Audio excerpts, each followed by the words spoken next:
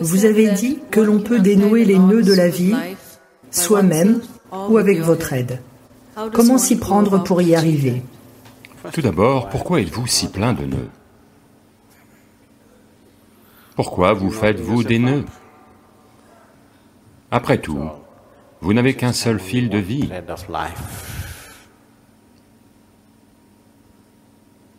Ce seul fil, pourquoi y faites-vous plein de nœuds?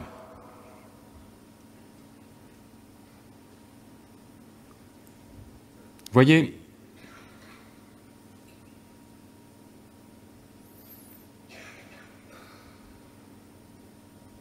les deux bouts de la vie sont fixes. Si vous voyez cette vie comme un fil, les deux bouts de ce fil sont fixes, la naissance et la mort. Dites-moi, comment faites-vous pour nouer un fil qui est fixé aux deux bouts? Vous devez être super chevronné, une sorte de spécialiste des nœuds. Si les bouts du fil ne sont pas fixes, alors vous pouvez le nouer. Si les deux bouts du fil sont fixes, comment y faites-vous des nœuds?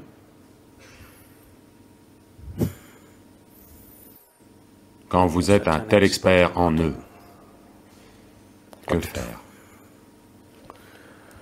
C'est très difficile de le nouer quand les deux extrémités du fil sont fixes.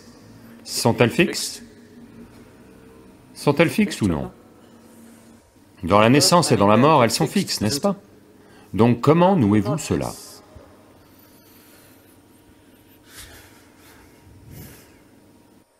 Ce n'est peut-être même pas noué. La vie n'est pas nouée.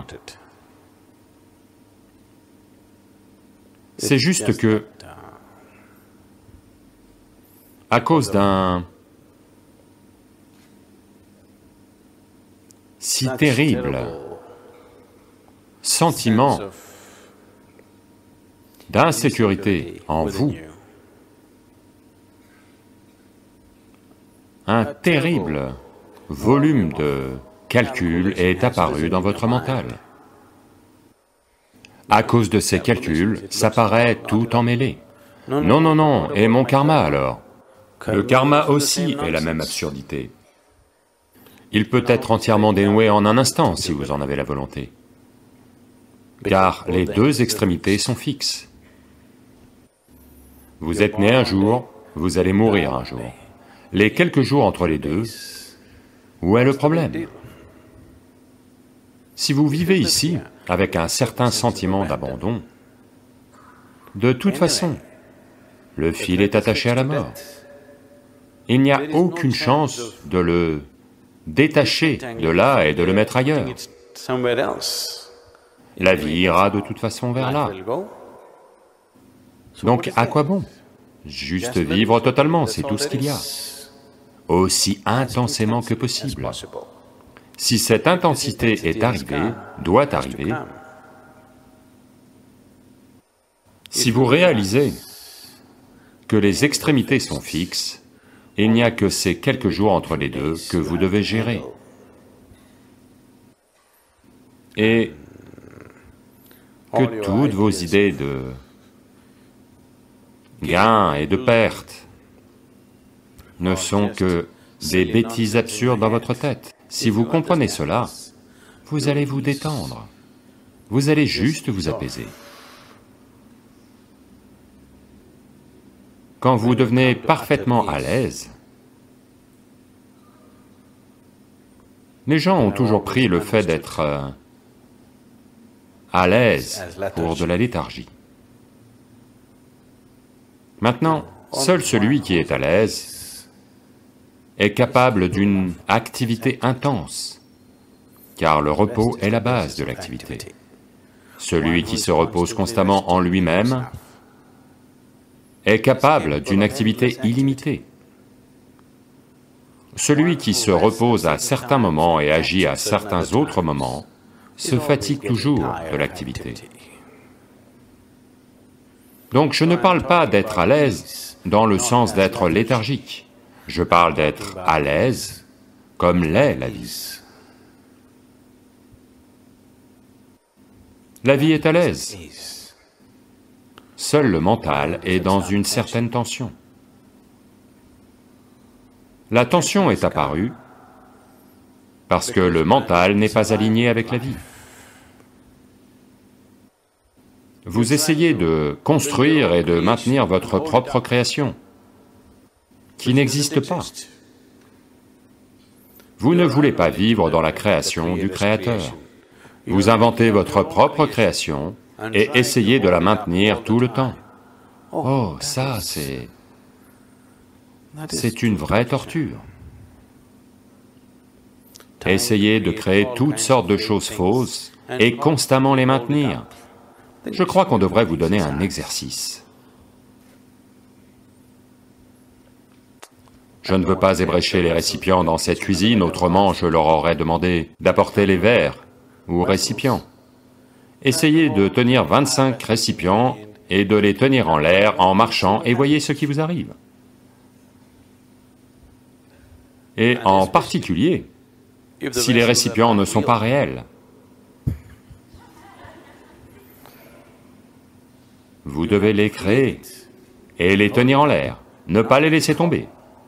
Quand ils tombent et se brisent, vous devez pleurer, vous devez souffrir. Quand vous devez entretenir tout le cinéma à partir de rien, ça c'est du stress. C'est vraiment du stress. Et c'est ce que vous faites. Les nœuds sont inventés. Défaire les nœuds est aussi inventé. Quand on a dit méditer, on vous a dit arrêtez toutes ces bêtises et asseyez-vous simplement. Arrêtez le cinéma à un certain temps, au moins. Même là, vous voulez les dénouer dans votre méditation, et vous voulez que moi aussi je participe à cet acte stupide. Hier, c'était le budget de l'Inde, donc je me suis dit, voyons ce qui se passe au niveau du budget, y a-t-il un allègement fiscal pour le yoga?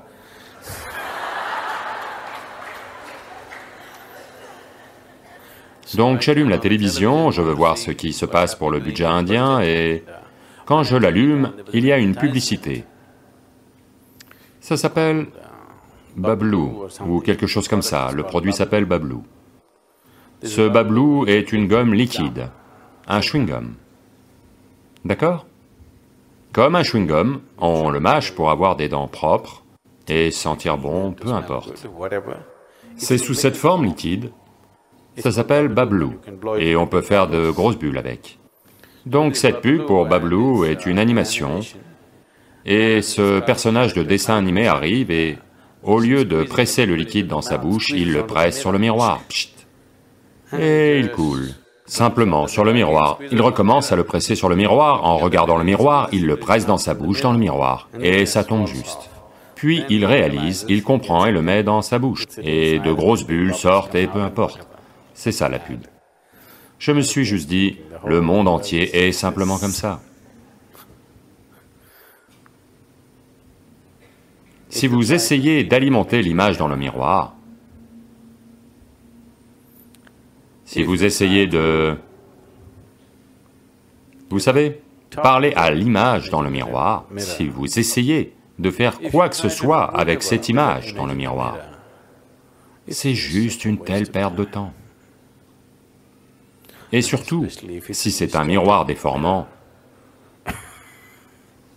c'est une grosse farce. C'est tout ce qui se passe en ce moment. Peu importe ce qui se passe dans le miroir de votre mental, vous générez toutes sortes d'images et vous jouez avec sans cesse. Parce que, quelque part, vous ne vous êtes jamais intéressé à la création du Créateur.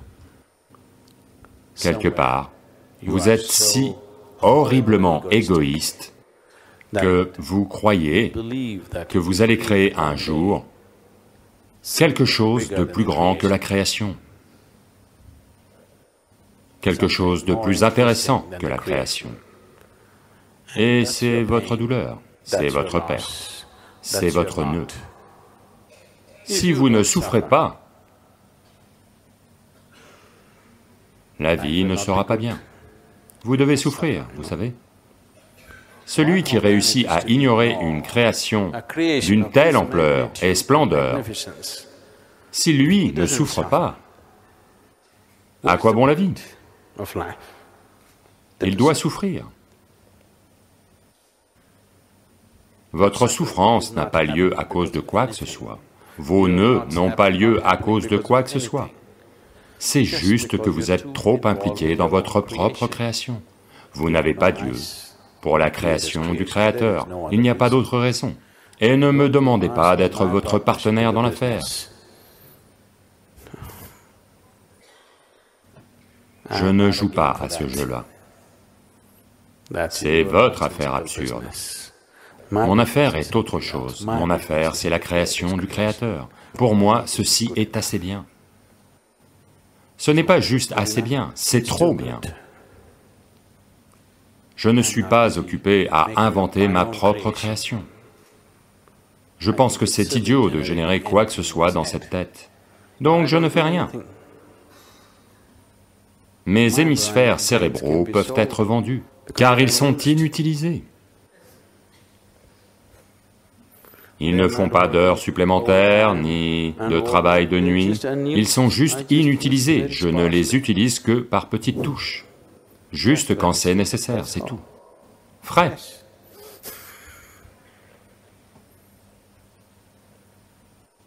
Tout neuf, vous savez?